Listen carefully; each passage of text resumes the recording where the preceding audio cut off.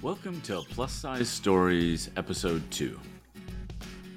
Now, Plus Size Stories is a project that I decided to take on in an effort to give a voice to other just regular folks that are on their own weight loss journey. I found, frankly, that TV shows that are about weight loss tend to be of the exploiting nature, and tend to exploit those that are on the show, and that really annoys me.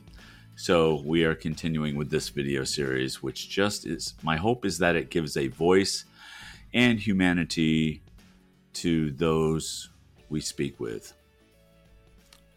So with that, today we have a 36-year-old man from Champaign, Illinois. His name is Jordan, and he's a legal assistant, and he's been on his weight loss journey pretty much all his life, but really just started kicking into it in July of 2022. And so we sit down and we talk with Jordan. Here we go. Okay. Welcome to Plus Size Stories. We are talking today with Jordan, a 36-year-old man from the Champaign, Illinois area. And he is also going through a weight loss journey like many of us. And we're here to just find out a little bit more about him. Jordan, thank you so much for showing up today and for agreeing to sit and talk with me. Just to put it all out there, Jordan and I have been TikTok friends for quite some time now. Yeah. So we're not exactly strangers, but I may not know the details about a lot of his journey. So, Jordan, why don't you just tell people a little bit about yourself? First of all, I want to say thanks for having me, man. Yeah. It's my pleasure. I've been looking forward to doing this. So You are very welcome. I appreciate it. I guess I could start with myself. Like you said, I'm 36. I'm married. I have been for 14, going on 14. It'll be 14 years in November. We've got a little girl who's 11. We homeschool. And I work as a legal assistant for the state of Illinois here. And I also have another job that I do part-time. I work for a farm and home store because I live in the Midwest, so why not? Right. So that's a little bit about myself. I'm a musician, I guess, if you want to do throw hobbies in there. Sure. I play guitar, bass. Been playing the drums a little bit lately. Probably something I picked up in the last 3 or 4 years. Same with piano, but yeah. And that's primarily involved with your church? Yeah. Well, I started playing guitar when I was 12. Actually, because I wanted to play bass, and my parents said, "No way, you have to learn how to play the guitar first." So they bought me a guitar, and then they never bought me a bass. It kind of conned me that I don't know. It was when I got my first job that I got my first bass. So Okay. All right. So you are, as we say, busy. A little bit, yeah. I'm the sound tech at church. I'm like the head of the sound department, and I also play bass there. Then I work about 60 to 65 hours a week, so I have a couple irons in the fire. Yep. I also DJ, actually. I'm a wedding DJ as well, so Jeez. that's turned into more of a hobby since COVID. I was running about 12 gigs a year, probably about one a month, but since COVID, over the 2 years that the lockdown was happening, I only did 2 weddings. So Wow. yeah. So Well, hopefully that picks up again for you, yeah, because it sounds like something like that would be fun to do. yeah, it is a lot of fun. Yeah, that's great. I actually did a wedding once. They wanted a wedding announcer more than a DJ. It was the weirdest thing. It was literally doing the normal, like, please welcome for the first time, the introductions and the wedding party and all that. And that's fine. That's normal. Right. But as far as music goes, they had a playlist on an iPod, and they said, hey, can you just press play at this time? Yikes. Sure. Yeah. They paid me. Yeah. I mean, it was weird. It was just weird. But yeah, I'm not a DJ. And I told them flat out, I'm that's not my thing. So, cool. I've So been doing that for like 12 years now. I actually started. wow. Wife went to Bible school out in Tulsa. Mm-hmm. And there's a company there. It's like a really big company called DJ Connection, and I started working for them. And of course, I did a non-compete contract or whatever when I signed up with them. But you just can't DJ in neighboring states. Well, Illinois is the state over, so when I came back, I just picked it up and started doing it for myself. You know? That's great. Yeah. That's again, that sounds like it would be a fun gig. I'm busy on the day of, certainly, but yeah. Sure. Cool. So why don't we talk a little bit about your weight loss journey? Give us a little history of basically just your weight loss journey from whatever point you'd like to start. Oh man, we can start.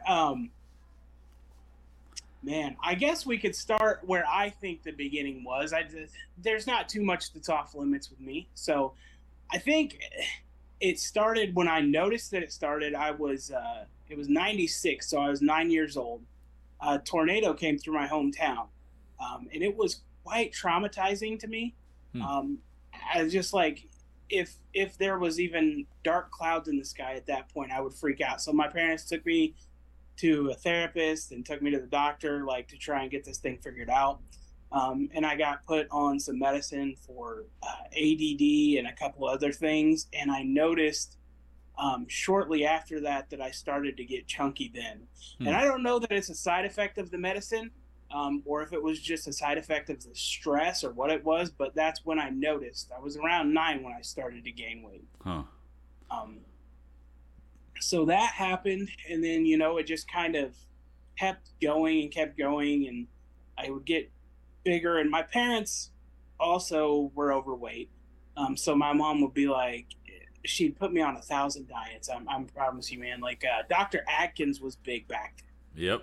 So I choked down many a grapefruit in my middle school years.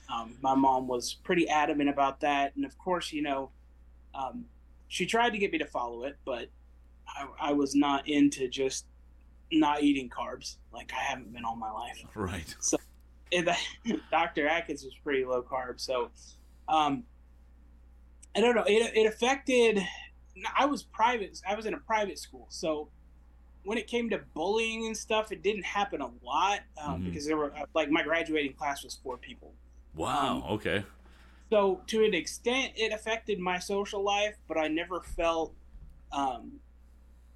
singled out or anything like that. Plus, I had a big family. I've got 4 brothers and 2 sisters, and so my older brothers were kind of there. They were my insurance policy to make sure that I didn't get picked on. Right. And so plus, we were. I mean, in a school of 25 people, and you're 6 of them. Your family is 6 of them. Right. Like, you're kind of popular anyway, just by default. So, socially, didn't, of course, like dating, that was like a big deal. Like, my confidence was low because everybody around me was thin, and I think I had one other classmate that was overweight, and she wasn't even chubby, Yeah. I have overwhelmingly been the biggest guy in the room all of my life, from the time I was about 9 on. And a lot of things contribute to that, and I guess we'll probably get into that more a little bit later. Sure. But then, so after graduation, I dated around a little bit, and then when I turned 21, I met a really, really cool girl, and decided we'd make it official 7 months after dating. Wow. Yeah. Fast. It was, yeah, it was really fast. It's worked out though. It's been good, And how long have you been married? 13 years. It'll be 14 in November, so almost 14. Well, that's great. Congratulations. Yeah, thank you. So yeah, we met on Facebook. Actually, she sent me. It's a funny story, kind of. If you want to edit this part out, that's fine. I want to tell the story. She sent me. There was 3 girls in her profile picture, and she sent me a friend request. And I'm looking at the girls, and I'm like, man, if it's this girl, I don't want to be friends with her. If it's this girl, I don't want to. But if it's that girl, I'll accept it. So I go to my older brother that's right above me, and we've been best friends like all my life. And I'm like, Joel, what should I do about this? And he used a colorful expletive, but he's like, basically, you only live once. What do you have to lose? And so I was like, okay, well, if that's your opinion, I always valued his opinion, so I went ahead and accepted it. And I got lucky; it was the girl that I wanted it to be. That's great. So we lived 20 miles apart. All the communities around here, all the small towns, like you end up intermingling and having friends from all of them. So it's just, and there are so many like different times we should have met earlier and we just didn't. Like we were going through pictures at my house one time, and she's going through these photo albums, and she's like, "This is my grandma," and I'm like, "What?"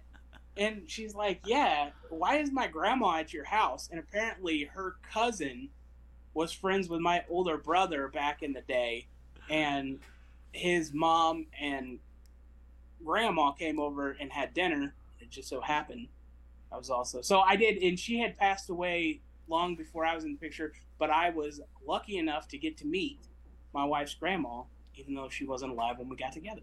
Huh. Interesting. Yeah. Isn't it weird the way that works?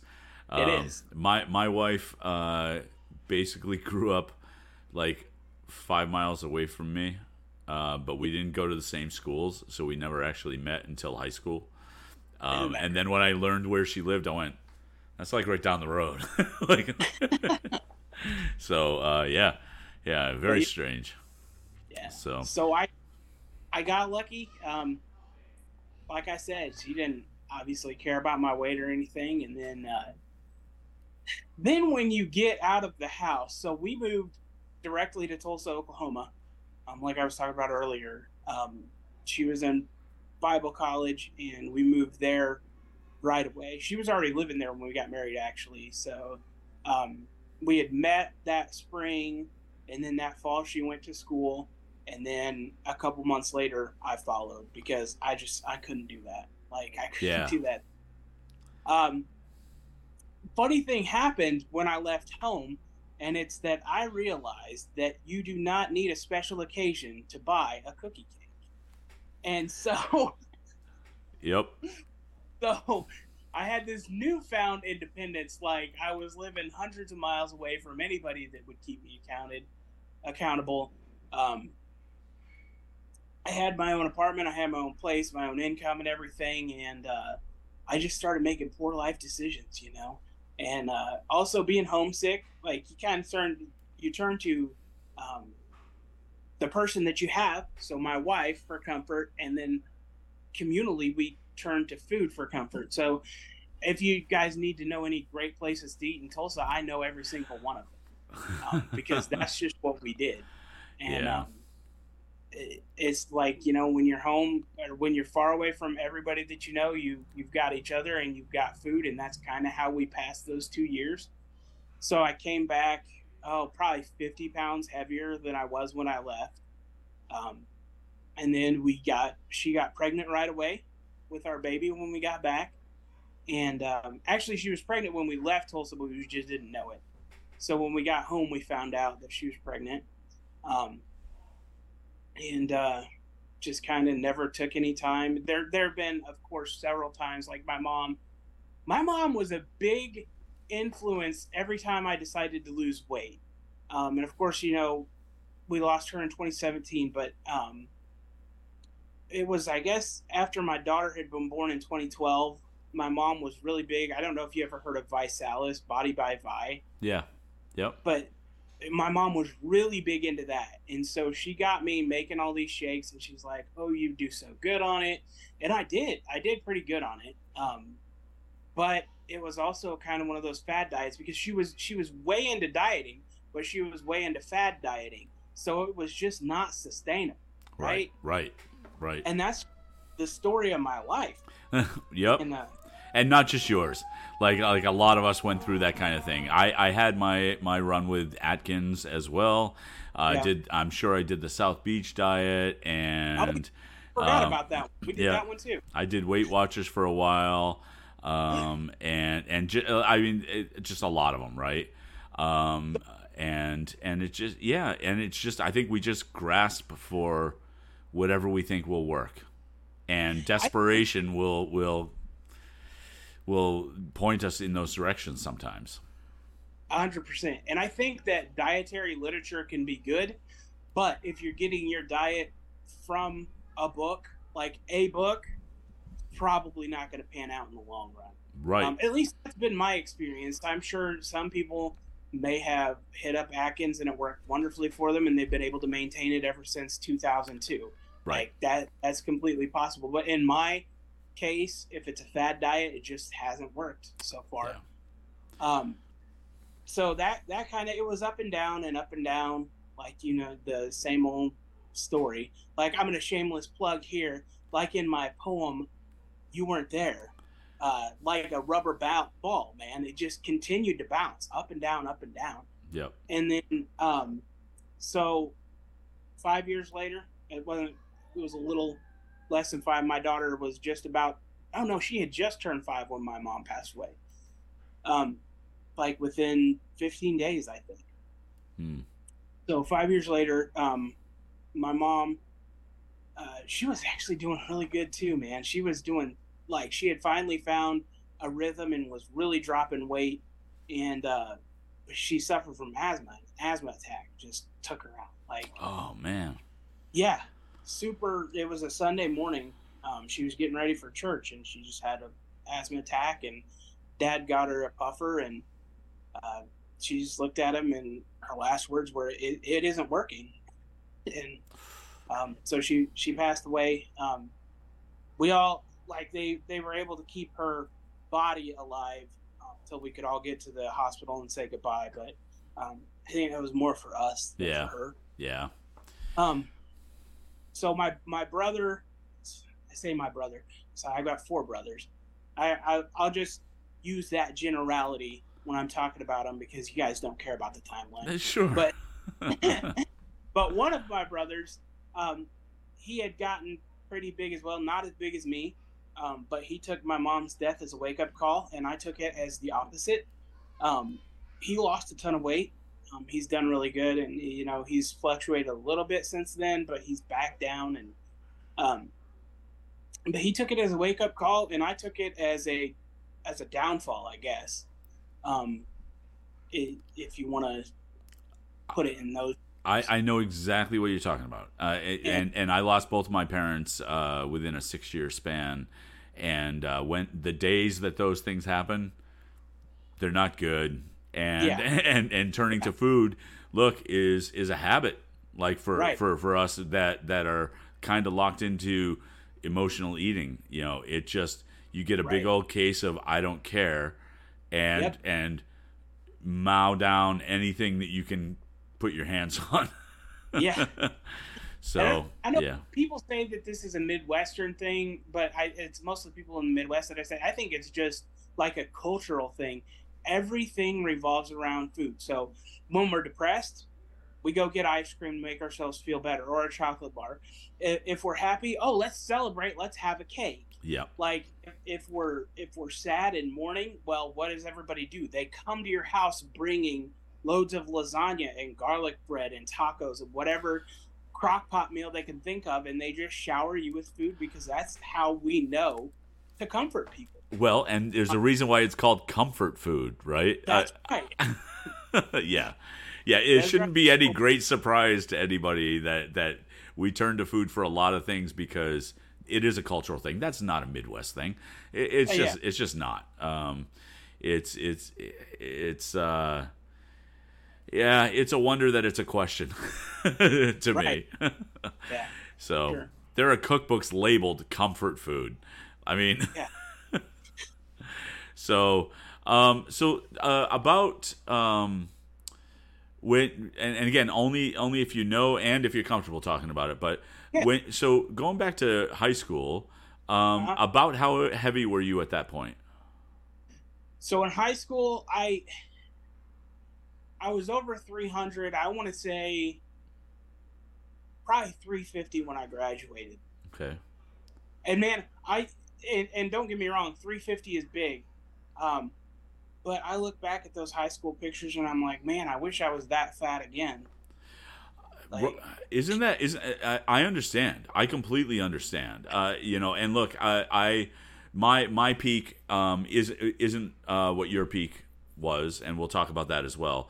But I was just about 370, and okay. I saw pictures of me at 300, and I did exactly the same thing. I went, man, I wish I was that small again. Yeah. Um, so yeah, so I think everybody's got those kinds of perspective, right? I just Right. like you look back and you go, I know I'm not in shape there, but man, I'd like to be that out of shape again. Yeah. I like this quote I heard. It was from a divorce attorney, and I'm going to steal his line without telling you his name because I don't remember what his name is. Sure. But he said, I don't know who discovered water, but I know it wasn't a fish because when we're in a thing, we can't see it. Ah, And I'm like, that was brilliant and blew my mind. And that's kind of how it has been, like, on this up and down thing. Like when I'm in my down phases, like I think, I'm doing so bad, but I can't really see because I'm so surrounded by everything that's going on at that point to realize, hey, it's not so bad. Let's just keep pressing on. And eventually I would get discouraged every time. right. So so we know about high school. What was your max weight like now? Just from then until High, now. so my high, Yeah. the highest I ever weighed in was 605 pounds. And I know it was higher than that. I don't, excuse me. I don't know how much higher than that, but I had started to lose weight a month before I did that weigh in. So, It's so funny because like I know so many people who do that. I do that. I like when I was trying to lose weight, I would go, I'm not weighing myself now, but I'm going to give myself a week or two of yeah, dieting, and then I'll because I want to get in the habit of, right. losing weight before I jump on the scale. When in reality, I don't want to know. I Yeah. just don't want to know. And so That, I am 90% sure that I was pushing 400 at before, at some point. yeah. But I really don't want to know that. Right? Exactly. Yeah. I So won't even I won't even entertain the guesses of what I was. Like I've tried to go there before, and I'm like, yeah, that's just stupid. Like I because don't it really doesn't care. matter. It doesn't matter, right? There's no way I Yeah. can find out definitively how high I got, but I know for sure I was at 605. Um, June of 2021. Okay. So that was my highest point, and I don't know if you want to go into that story about that weigh-in. I want to talk about it, but I don't know if now is Please, the time to talk please, about it. no, Okay. please, absolutely. So I had decided. So this was after my dad. My dad passed away in 2020. I took his death really, really hard. Like I took my mom's hard, but it was like, um, you know, guys I think are just closer with their dads, right? So just when in 2020 did your dad pass? May of 2020. So my dad passed in March of 2020. Oh, okay. So I absolutely know what you're talking about and where you're coming from on that. And I took his death really hard as well. So I'm sorry. Go on. I just thought So that was interesting. yeah. So I guess to back up, my mom died in 2017. My brother took it as a wake up call. I kind of spiraled, and then in 2018 I decided, okay, it's time like to get going on this thing. You need to lose weight again. And I was actually at a karaoke party, and a friend of mine named Josh, he had done a video of me singing, and he sent it to me, and he was like, "Hey, you did a good job on this song," and I looked at that video and I didn't see it as I did a good job. I thought, I do not even recognize that dude. Like, I was so much bigger than I thought I was in real life. And so that's when I was like, okay, we've let it go long enough. Like, let's get on this. And I started walking like crazy. I started dieting. And my goal then was just to burn as much. I had it in my mind. I said, if I can do this for the next 18 months, I can drop as much weight as I can, and then I'll be good. Because I had weighed in at 550 was my high weight at that point. Because after I saw those pictures, like, I gotta know how much I weigh. So I went and weighed in, and it was 550, and I'm like, okay, 18 months. I'm sure I can get down to normal, like 300 in the 300s within that point of time. And I was like, okay, it was a mad dash for me the next 18 months. And, why 18 months, if I can ask? Because it was just like, I didn't want to be doing it. Oh, okay. Okay. Yeah, right? Yep. So it was like a mad dash to like lose a lot of weight really quick. And that lasted for 6 months, man. Over the next 6 months, I lost a ton of weight. I went from 550 to 426, I think it was. Holy cow. Yeah. So, and that was within 6 months, man. I just dropped it. And I was like, I was getting it. And I was like, okay, my goal, I can do this if I keep it up. And then, of course, COVID started going around, and COVID hadn't hit yet. That was still in 2019.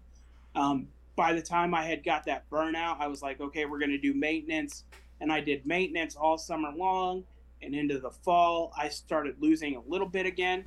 Because I was like, okay, this is the weather that I can really get out and work in and like be comfortable in. And so I started, and then that December, my dad had been diagnosed with liver cancer.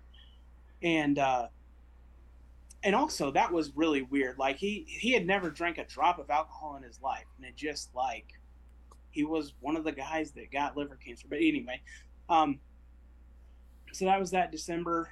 And it kind of like, that didn't really throw me off. I mean, of course I was concerned. And then when they found out that it was terminal, I was really concerned.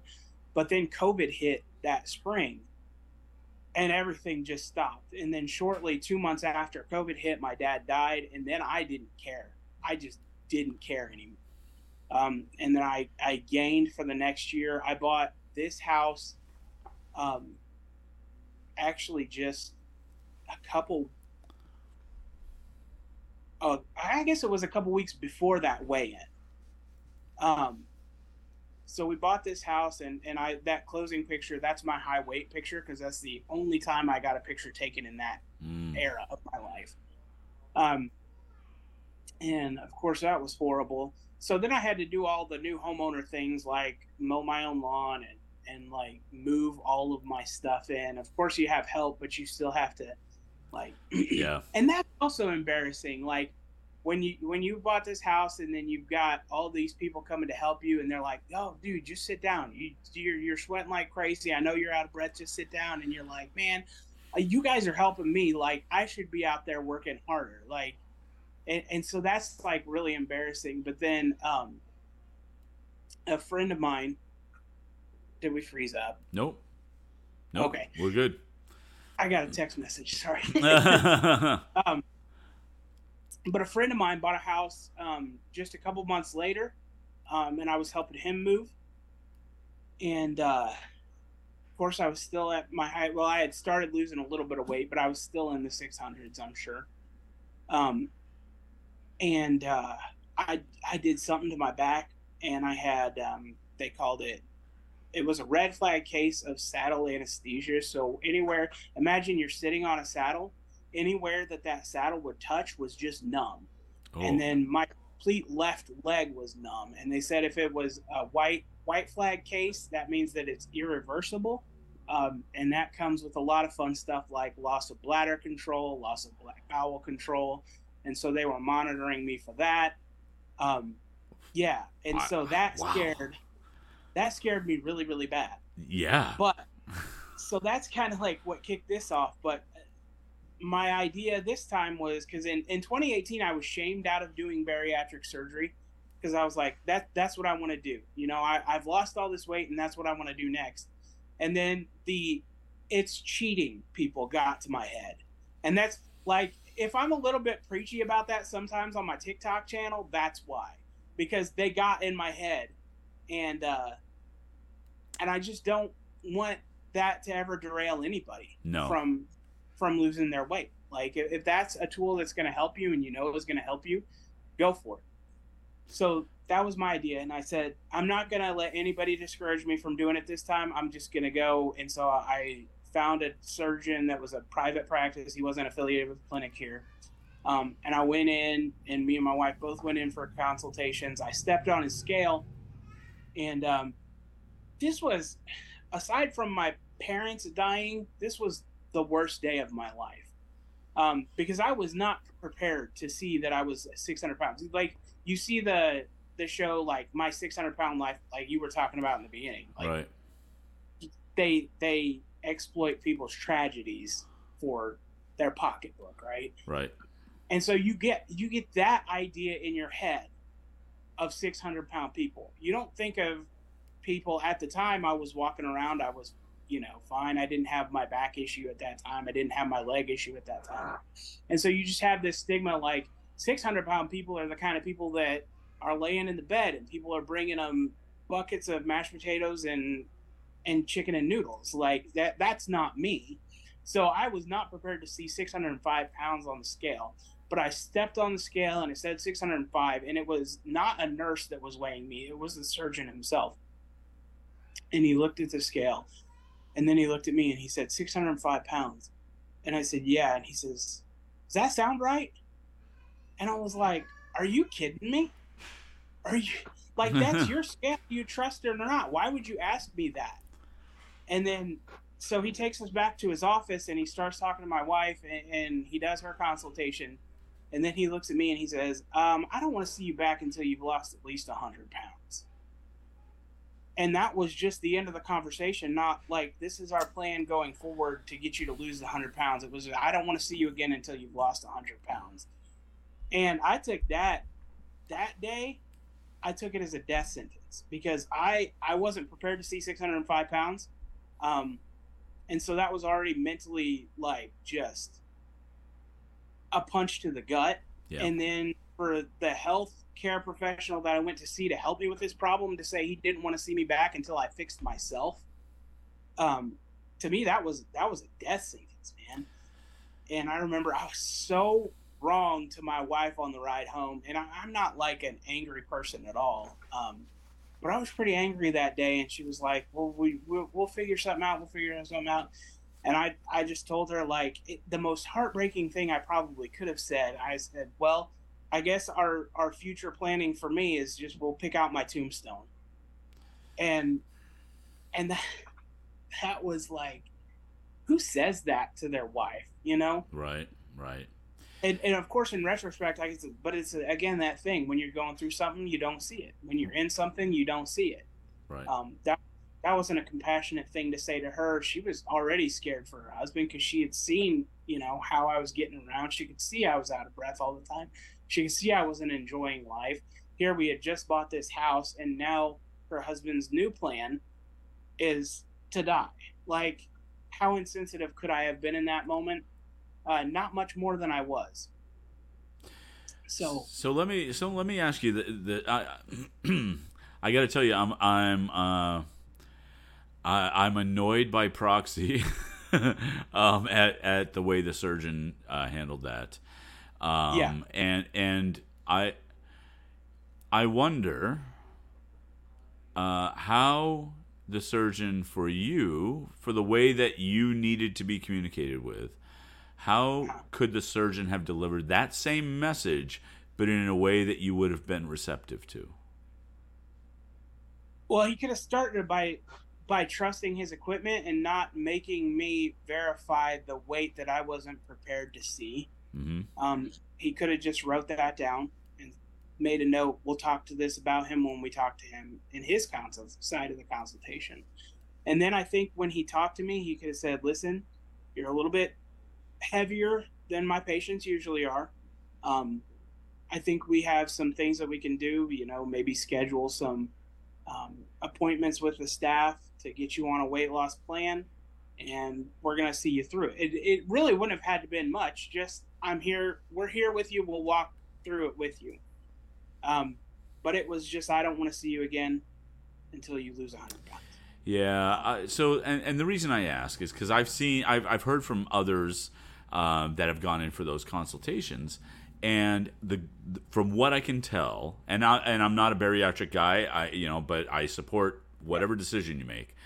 But the consultations that I've heard that have gone well usually surround the you're a little heavier than we would want to take a risk with. In order to mitigate that risk and really make it the safest plan for you, we really need you to drop another 100 pounds. And so here's some possible resources for how this may be able to help. And again, go as if there is a future. Not just go, you got to lose 100 pounds. Give us a call when you do. Right. And I've had friends that have used that surgeon and they love him, and that's great. Like, sure, if you can use him, but in my situation, his bedside manner, it literally left me feeling like I left his office with a death sentence. Right. And then he also billed my insurance for it. Of course, right? Okay, all right. So we've got that done. You came feeling like really just out of sorts from that experience. Yeah. Now what? So then after the breakdown and the cry, and then seeing my wife cry over it, that was my wake up call. To know how devastated I had made her by saying that, and then she of course let me know, like, you can't just give up. You've got me, you've got your daughter, like, we've got this life planned, and you can't just like roll over on it. Like, you got to do something. And she was gracious with me, and she gave me time to figure it out.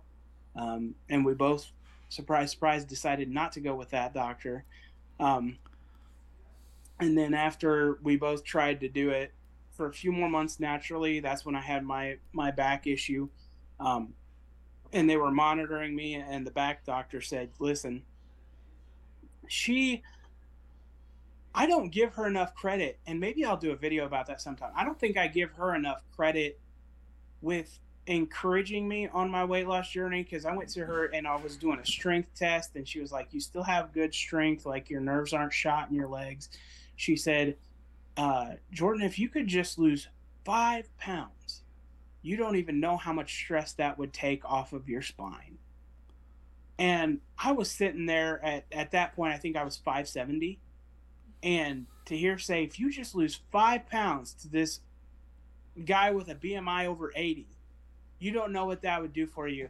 That encouraged me more than, because, doctors have that reputation, and there's plenty of compassionate doctors, especially in the bariatric community and stuff. But they have that stigma of they're always on people that are overweight, So to hear her be like, if you just lose 5 pounds, that would be so good for you. And so that really encouraging. And I asked one of the nurses if I could get a referral to the bariatric program at the hospital that I was at. And she said, yeah, no problem. She was like a physician's assistant, I guess, not a nurse. And so she wrote up my referral. I got to the bariatric program there.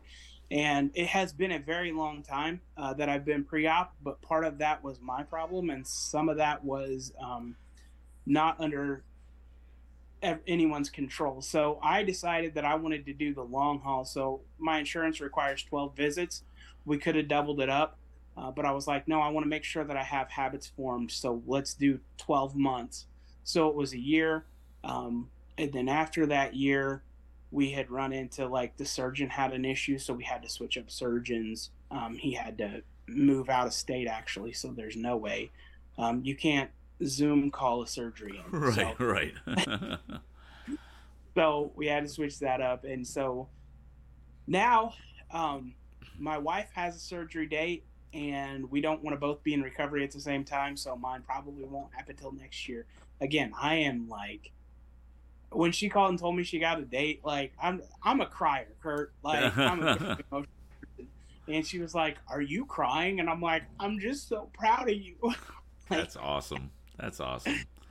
but so yeah, I probably won't be till next year. But I'm still losing. I went through the CAT scan thing that I explained to you. Yeah. Like when my former surgeon said that I had to get this CAT scan. It was one of those you don't want to know type of things, like you said with the weigh-in. I don't want to know.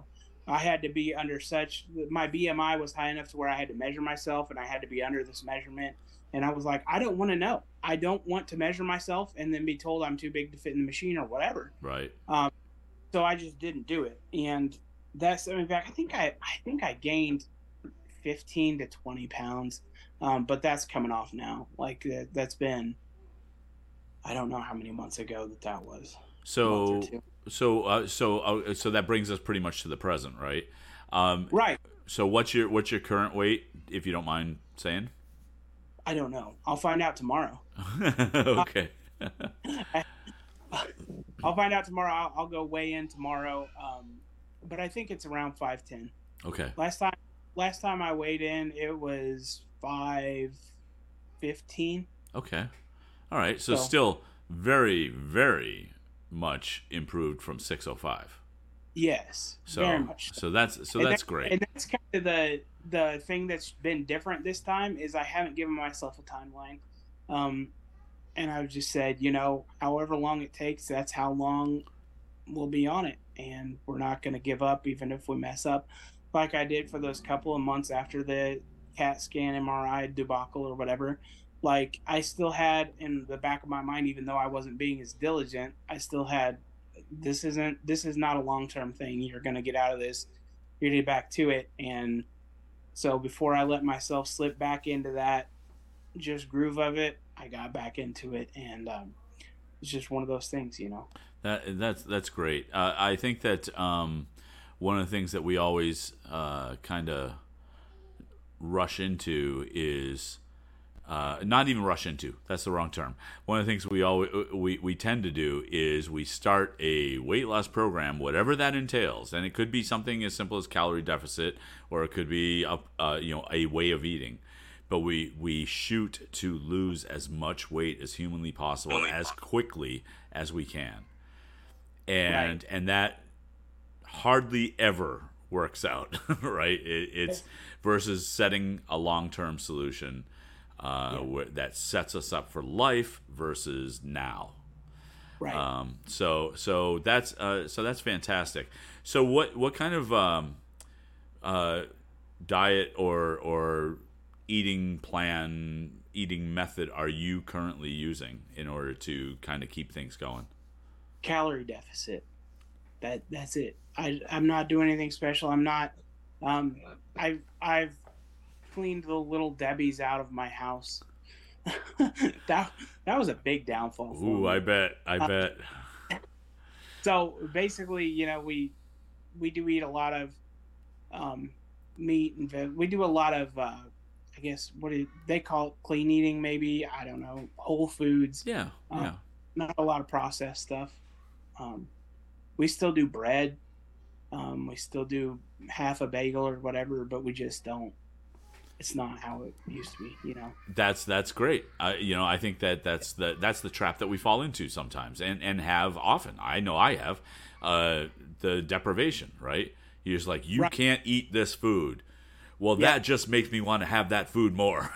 You got that? So literally, you joke about the little Debbie's thing, but I've gone into a store and go, you know what? I really want one of those oatmeal cream pies. So, dude, yes, the fudge rounds. So those two, and just go. I pick one up. I go, how many calories is it? I go, okay, 200 calories for this one oatmeal cream pie. Sure, I'm gonna have it. Right. And log it. But you don't buy the whole box anymore. Ooh, which is so easy. Right. This was like a mental victory for me. I saw a a TikTok. Somebody had sent it to me, and they were like Little Debbie's that they need to bring back. And I was so. We always had fudge rounds and banana twins in our house. Oh, yep. Okay. And so somebody had sent me a video saying that they needed to bring back banana twins. And I'm like, it's been so long since I bought Little Debbie's. I didn't even know they discontinued them. So that was like a win to me. Yeah. Like, I'm like, okay. I was eating so much Little Debbie's that, like, one of my favorite things that they do is it's those cream pie things, but they have a peanut butter cream pie. Yeah. And with peanut butter cookies and peanut butter cream in between. And I could tell you how fresh they were by just picking up the package and going, oh, this is going to be a little stale. And, Yep. and nobody should know their snacks that well. But yeah, Little Debbie's, man. It was every time I'd stop for gas or go into a convenience store, I'd pick up a couple of those, at least a couple of those things, and some. I'm a Diet Coke guy. I was never a sugared soda guy, thank God. But that's just what you did. And for whatever reason, I would always buy doubles. I would always buy two things. And so because they're 2 for. Yeah, exactly. It's 2 for $1 or whatever, 2 for $2. Yeah. It's not our fault. Yeah. Okay, so that's cool. So let's talk. Well, first, before we even go to where I want to go to next, I want to ask you just flat out if I can follow up with you next year. Yeah. For a follow-up episode of this, because that's one of the things I'm trying to do. I want to find out, okay, where are people now? And if people have fallen off the wagon or stumbled and whatnot, I still want to know that, because that's real, right? Yeah. We need to know it's not all just success. And I'm not encouraging you to stumble at all. I would love for you to go, yeah, so since that episode, I've lost blah, blah, blah. Whatever that happens to be, that would be fantastic. But I want to make sure that everybody I'm talking to, either I know whether or not they want to follow up. And I think people definitely would want to know. So with that out of the way, because I know we don't have a whole lot of time, because I want to be respectful of your time, I want to know about the poem, and we will link it in the episode notes. So I want people to see this poem. I will tell you that it hit me hard, and because it was real, it was genuine, and it speaks to a lot of things that a lot of us feel. So, how did that come about for you? What was the genesis of you writing and then performing that poem? So I've always been I don't know what kind of person. Like, I'm a very like touchy feely type of person, as in like I'm emotional, I guess is the so I've always done like the emotional heart thing. I've always written, I've been a musician. Those kind of things have always been part of my life, but I've always been so embarrassed because musicians think you have two kinds of musicians. Either they think they're the best in the world, or they think they're the worst in the world, right? So yep. So I always thought, man, I'm just nothing's good enough. Anything that I write isn't good enough to put out. And plus, it's also kind of being vulnerable with the subject matter and everything like that. So most of the poetry that I've written has ended up in the round filing cabinet, right? Yep. And I sat down and I wrote that. Actually, you guys aren't going to believe this. I wrote that on a lunch break, within an hour. Inspiration happens when inspiration happens, right? And so, yeah. So I was on lunch and I started. I'm like, man, I got to get this off my chest. I had never talked. I think I had mentioned on live a couple of times about my suicide attempt, but I had never put it out there for the world to see. and I didn't know. I didn't know. And yeah, so it was actually, I think it was really close to when it was either the day, it was on my 30th birthday, literally when I said it was my 30th birthday and I woke up and I didn't want to be alive, like didn't want to be awake. That was like, everything is factual in that poem. Like, it was my 30th birthday. My mom had just passed away 3 months later, and I think that was the day after Chester Bennington of Lincoln Park had killed himself, and that didn't have anything to do with it's just like, I remember it because they were so close together.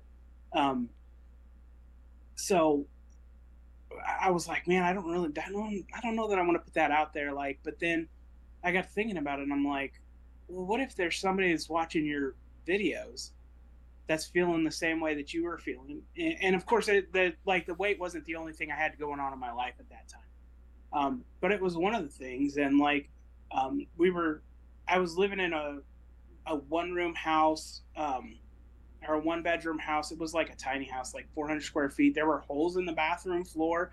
Like, it was not like the landlord wasn't going to fix them. So my wife and daughter weren't even living with me at the time, because I had to find a new place. It wasn't safe for them to be at that house. Once it started falling apart, it was over 100 years old. And so I couldn't move because I had to be close to work. And they weren't with me. I felt like I didn't have a person in the world. My mom was who I would call and vent to, and she was gone.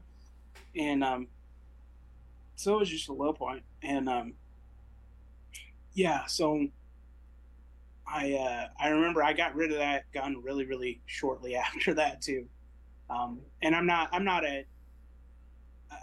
firearm owner, and I always have been. But that one I just couldn't have in the house anymore. Yeah. Because I worked, like I said, at a farm and home store, and I was putting up firearms the other day at work, and that exact same model caliber, I reached in, and like, it was like just feeling the grip. I knew what it was right away.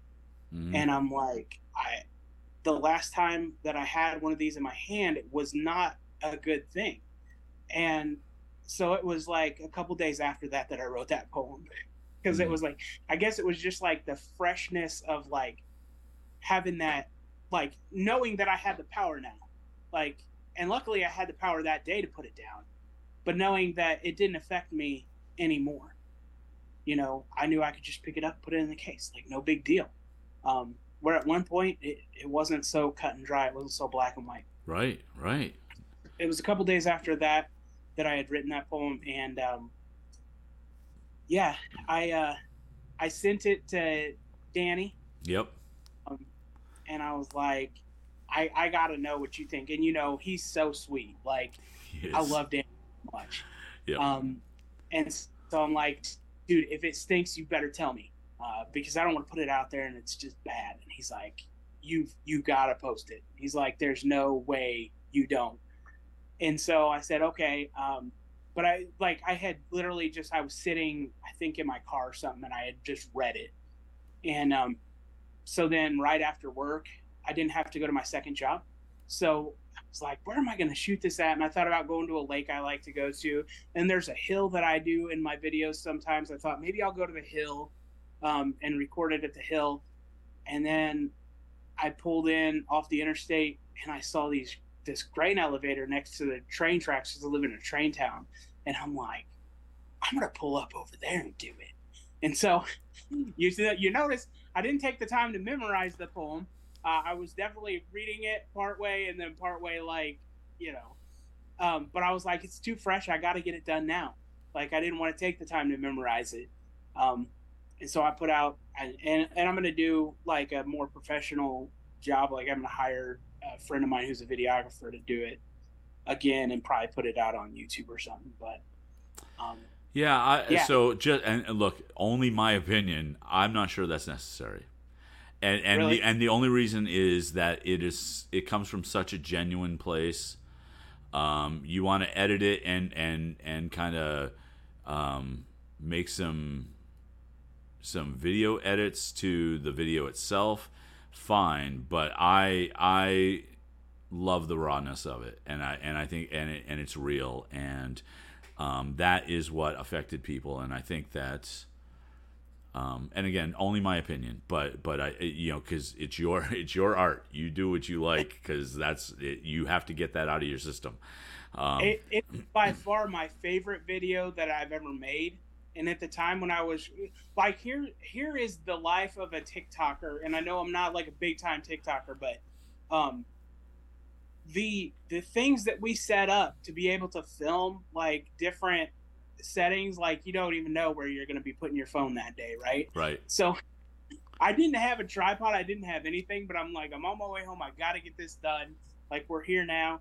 And so I had pulled my car up like at an angle, and I was like, I can't even see the whole thing. So my door's halfway open and my phone's sitting on the ledge of my window, and I'm just staring like talking to this phone, and like there are cars that drive by, and I think that's great for like the ambiance to show that like it's not overproduced or whatever. So right. I thought that was really cool. But at the same time, I'm like, they think I'm crazy. I'm just sitting here talking to my car door that's halfway open.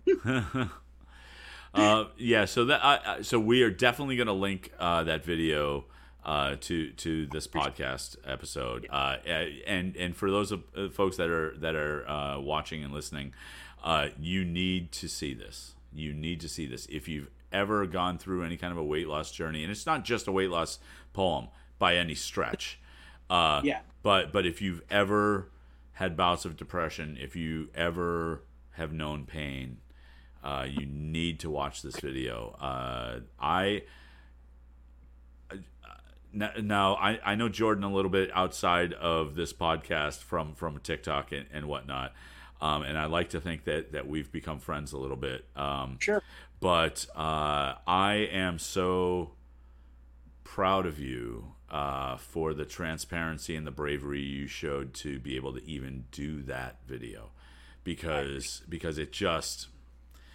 it's real. It's real, and we don't often see that genuine transparency in videos. So.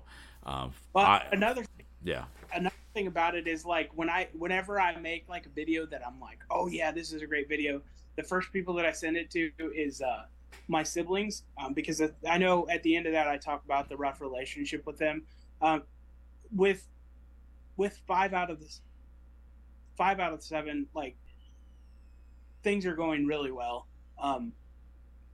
and relationships are being repaired there. But I did not feel like I should share that one. My sisters have seen it, and my sisters knew like long ago how I felt about everything. Yeah.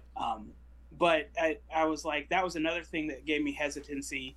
And I was talking to Danny, and I can't remember if he said it or if I said it, if I was working through it. And I said, nobody really cared when I was going through that. Nobody cared that I wasn't there. So why should I care how they feel about me telling the world? Yeah. And so it's not that I'm trying to have bad blood or anything with them. It's just that that's the reality. That's part of my story, and I'm not gonna shut up about that. No question, it's your reality. It doesn't matter. It does. I mean, it not only doesn't it matter, but it doesn't affect your reality, like how they view it. It doesn't matter, right? So, no, that's great. Okay. So I know we're getting a little short on time here for you, but I ask everybody, and I would love to hear that if you saw somebody who is just starting their weight loss journey and doesn't even know, they know that they have a problem and they know they need to move forward, what would you say to them? I would tell them that they're not going to be perfect, that we go for progress over perfection. I would tell them to take it one meal at a time, one snack at a time in the beginning, because that's how I had to start. If you do too much too soon, you're bound to fail. And most importantly, if you need me, hit me up, because I've been there. That sounds great. That sounds great. One question that I forgot to ask you, because I was so enthralled with your story, what is your goal? My goal, man, that changes day to day. not day to day, but I know, I get it. Like we have mini do. goals. Like we all have like these mini goals, right? And so if you know what your ultimate goal is, cool. If you don't, that's okay. I mean, 220 sounds like a sweet spot to me. okay. And I've gone back and forth. The extremes would be 250, and then the other extreme would be 180. I'm 5'10" when I'm not 600 pounds, so the weight has shrunk me down to 5'9". So I'm not a tall guy, but I think 220. My brother was 220 most of his life, and we have a very similar build. And I've always thought he looked really. We're pretty stocky. Genetically, we have a lot of muscle mass, so yeah. Yeah. Okay. Cool. All right. Well, so why don't we go ahead and wrap things up? Jordan, I can't even tell you how much I appreciate you talking with me today. It means the world to me.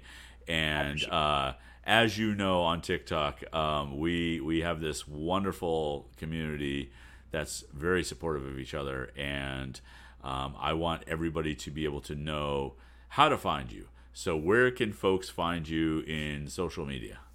So you can find me on TikTok, The Real Weight Loss Warrior, or Walking with Jordan. I think my actual @ is Real Weight Loss Warrior. But if you look for Walking with Jordan, you can find me there. Also, Kurt says he's going to pin my poem. I definitely want you guys to check that out because I'm very, very proud of it, in a righteous, proud way. Not an arrogant way, but I if it just helps one person, seriously, I want you to check that out. On Instagram, I'm not real active on the Instagram, but I'm also Real Weight Loss Warrior on Instagram, so you can find me there too. Awesome. Once again, thank you for joining us, and thank you all for listening and watching. We will see you next time. Hey, one more. Can I do my sign out real quick? Yeah. Please do. All right. I gotta do this. Let me get my game face on, okay? Okay. All right, Weight Loss Warriors. We'll catch you on the next one, and go out and give a great day.